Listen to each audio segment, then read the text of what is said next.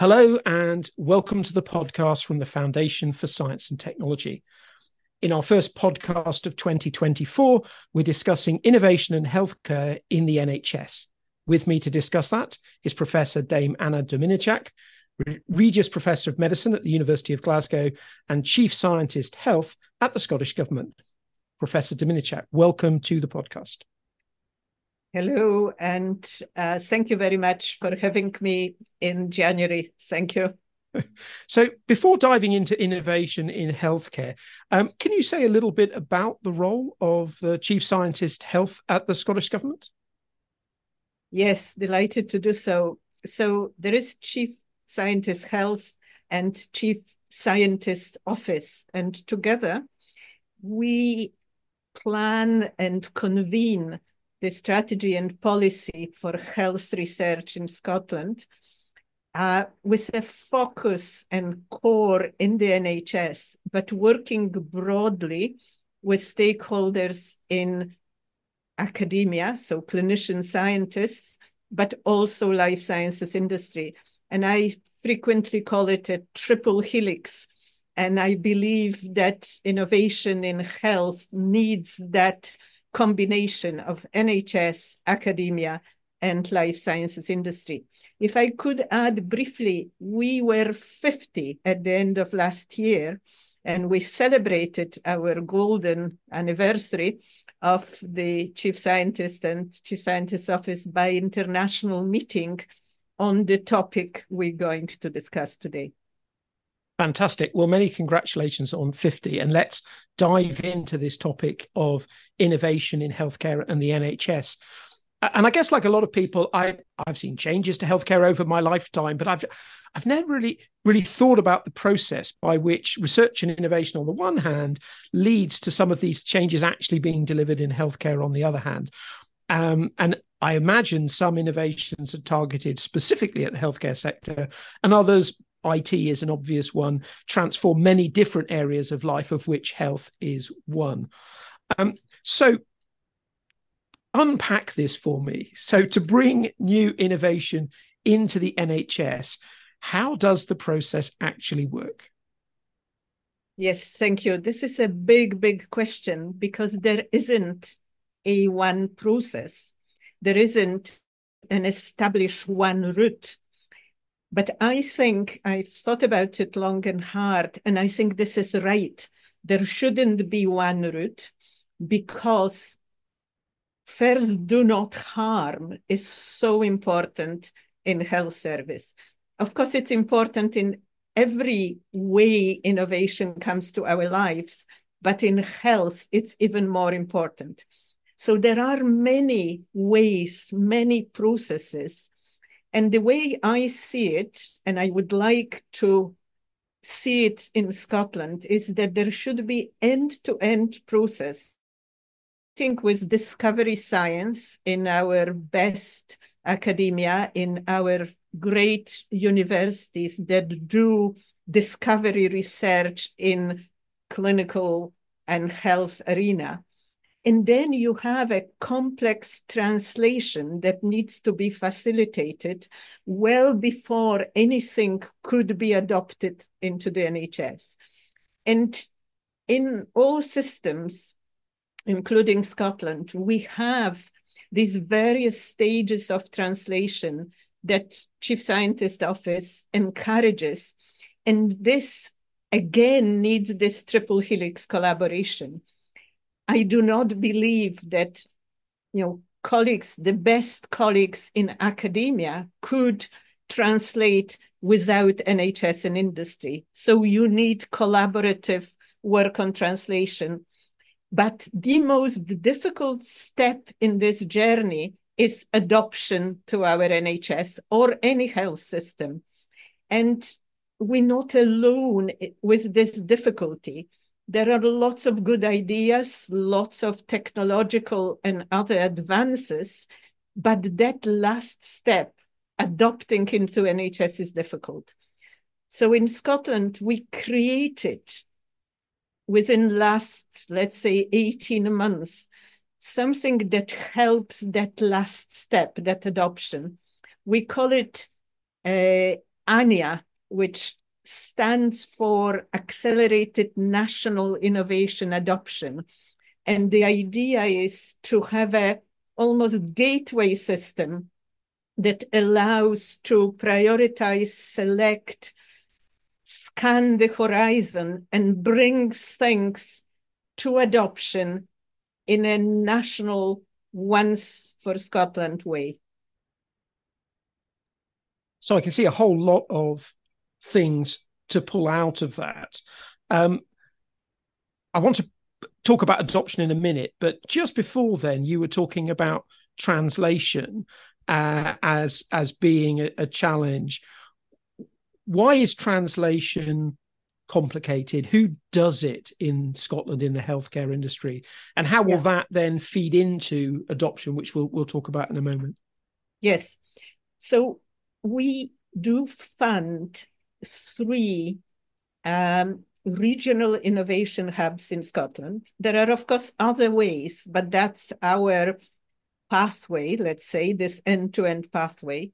These 3 hubs are, as one would expect, east, north, and west, and they bring together that triple helix opportunities.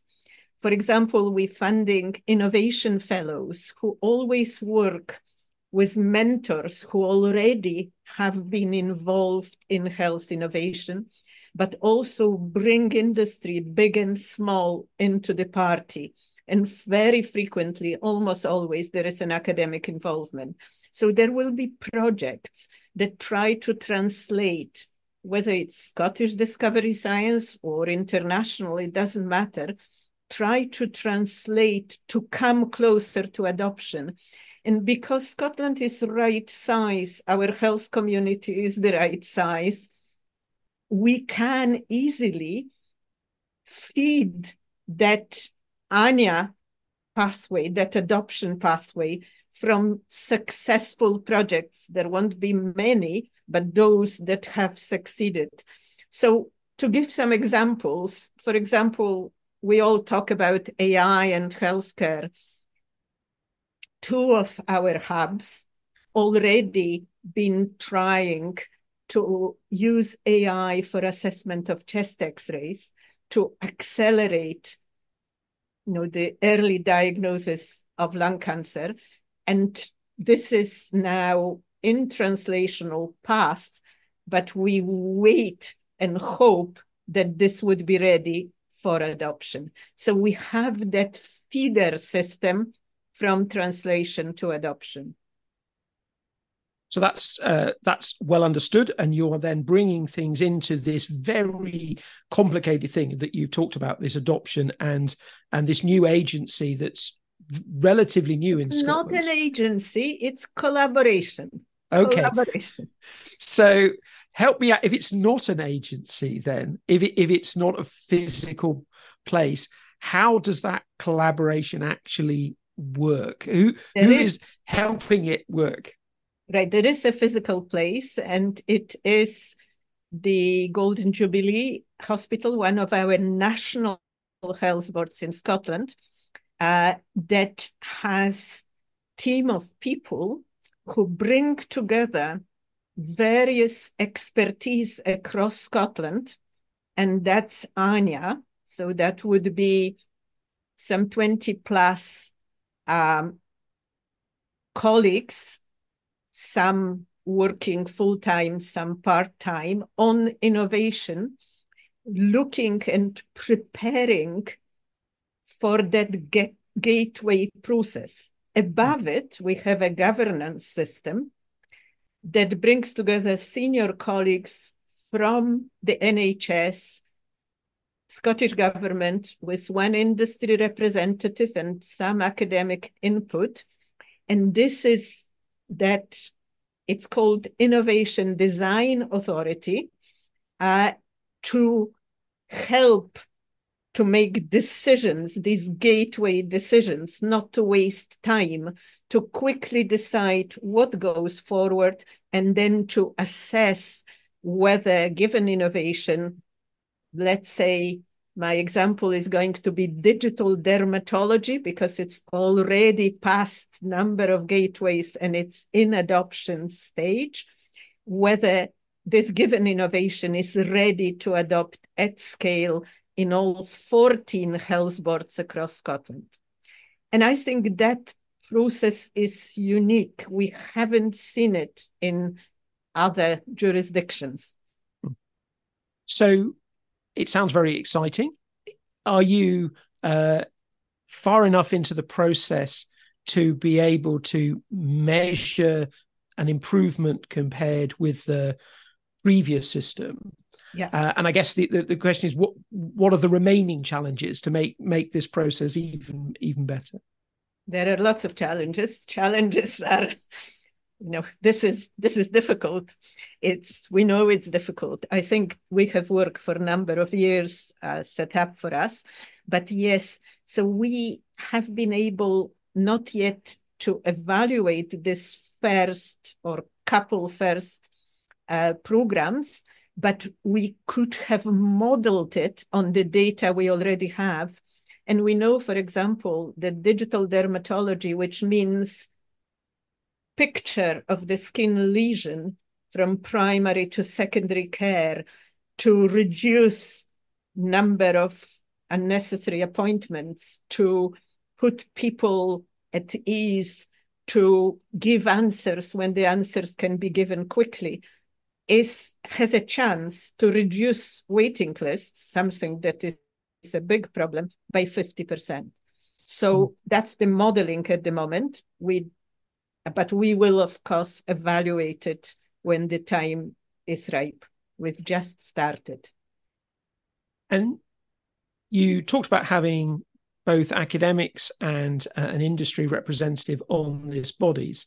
To what extent are both of those groups feeding into this whole process of innovation? Is there a vibrant healthcare technology industrial sector in Scotland? Is there a vibrant academic community?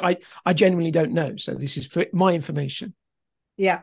So life sciences sector in Scotland has always been very strong. It's one of big three for Scotland. I have engaged first as an academic for many years with life sciences colleagues across the board, both big pharma. Clearly, clinical trials are a hugely important part of everything we do, in particular commercial clinical trials, but also SMEs, small companies. Sometimes these small companies bring real, very important innovations, particularly in digital data, AI, machine learning. So that engagement has been a big thing in Scotland always. In fact, I spend my Christmas assessing the nominations for life sciences awards for Scotland, which is an annual event, which I have supported for many years. So yes, it is a community that is pretty much very lively and present and important. Well, let me ask you about something else, because you were talking earlier about the fact that Scotland was the right size to do some of these things at a national level.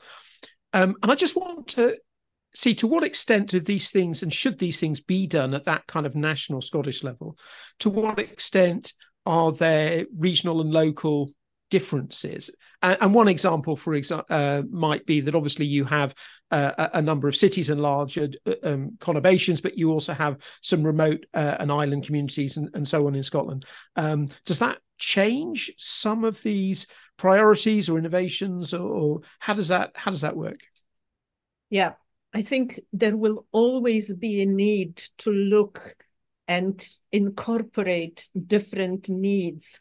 And what I haven't mentioned is that we work very, very closely with health board chief executives. There are 14 territorial health boards in Scotland, so the structure is different than in the rest of the United Kingdom. That is helpful because we frequently discuss. I believe that innovations could only be adopted if they wanted by people who have to deal with it day in, day out at the coal face. And you're absolutely right that there will be differences in Highlands and Islands as opposed to Edinburgh. And this is taken into account in discussions, how to implement, how to do it. You know, you can't go to all 14 boards at the same time. There will be prioritization and what's appropriate where. So it's not one type fits all. It must be adjusted to local needs. There will be also things that will work well in rural communities and innovations that will start there and might be taken broader. And we have examples of those where, for example, doing a procedure that doesn't require complex endoscopy, but can be done simpler with simplified procedure is very, very appropriate for rural communities. So we try to be very flexible. That's really the key. Having said that, some things need to be implemented, adopted at scale. And if they not, we're losing momentum. Well, let me take you the other scale and move up from Scotland to the UK as a whole. I'm interested in how learning takes place between the nations of the UK. I mean, this sounds like a fantastic initiative that might be replicable in Wales or in Northern Ireland or in England or some English regions or whatever. And equally, there'll be ideas coming from there that can feed into and benefit Scotland. How does that conversation, how does that sort of co-learning across the UK work? So on research and innovation, we work very much as 4 nations, and there is a lot of exchange. So, for example, our colleagues in Department of Health and Social Care, the National Institute for Health and Care Research, organized the round table with industry that we were invited and attended, and it was extremely interesting. We exchanged a lot of information, and I think this ability to work together, particularly on innovation and innovation adoption, technological innovation, is going to grow as we go along. There is certainly a dedication to exchange. For example, one of our future programs that we're looking at will be on type 2 maturity onset diabetes. And here, colleagues in England are already implementing this, and we are learning and exchanging information and adding some things that could be specifically added in Scotland to these. So this is diabetes remission and prevention. So that goes much more towards preventative medicine, towards community interventions rather than hospital or primary care. So very, very interesting and positive interactions with colleagues across 4 nations. Well, just as we come to the end of this short discussion, all of what we've talked about is systems and theory and whatever, but let's put some color on that. Because you will be in the system. What are some of the key innovations being developed right now that you can see transforming Scottish healthcare over the next 10, 15 years? Yeah. So I think, as I just mentioned, going much more towards community and prevention. And I think this is not about Scotland. This is about all health systems all over the world, whatever their, fiscal or other arrangements. This is because of aging populations and demand going up. We need to move to early diagnosis, prevention, working with communities.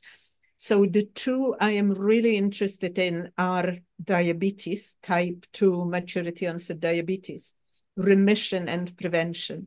And because this is a revolution in chronic disease area. So my own academic activity has always been in hypertension, high blood pressure. That's very close with diabetes. What we see with type 2 diabetes is that we can reverse the disease. And this is revolutionary in chronic disease treatment worldwide. And it was UK scientists, in fact, Scottish and English working together, have done it first, published in top journals, but this is now ready to apply to our populations. And because diabetes links with obesity, with cardiovascular disease, with renal disease, if we truly either prevent or achieve remission, we'll be reducing this later complications. So we'll be both preventing problems tomorrow, but also in 10 and 20 years. And I think this is a great example how innovation in preventative and in community, what we increasingly call precision public health, could truly change the demand on the NHS and other health systems worthwhile. And the second example, I think, is this lung cancer AI that I mentioned, and perhaps also AI helping in other areas like assessing mammograms, assessing skin lesions. This digital dermatology that we're already doing could be an early layer of building AI to help, but not instead of doctors, in addition to doctors, in my view. Well, both of those sound very, very exciting. And certainly, I've not come across the term precision public health, but I think it describes very well that first example that you were giving. And if there's a way of really treating type 2 diabetes in the way that you've said, both preventing and putting in remission, that's incredibly exciting. Wonderful. Listen, we've come to the end of our time, but Professor Dominiczak, thank you very much. Thank you so much. Thank you. You've been listening to the podcast from the Foundation for Science and Technology. My guest this week was Professor Dame Anna Dominiczak, Regius Professor of Medicine at the University of Glasgow and Chief Scientist Health at the Scottish Government.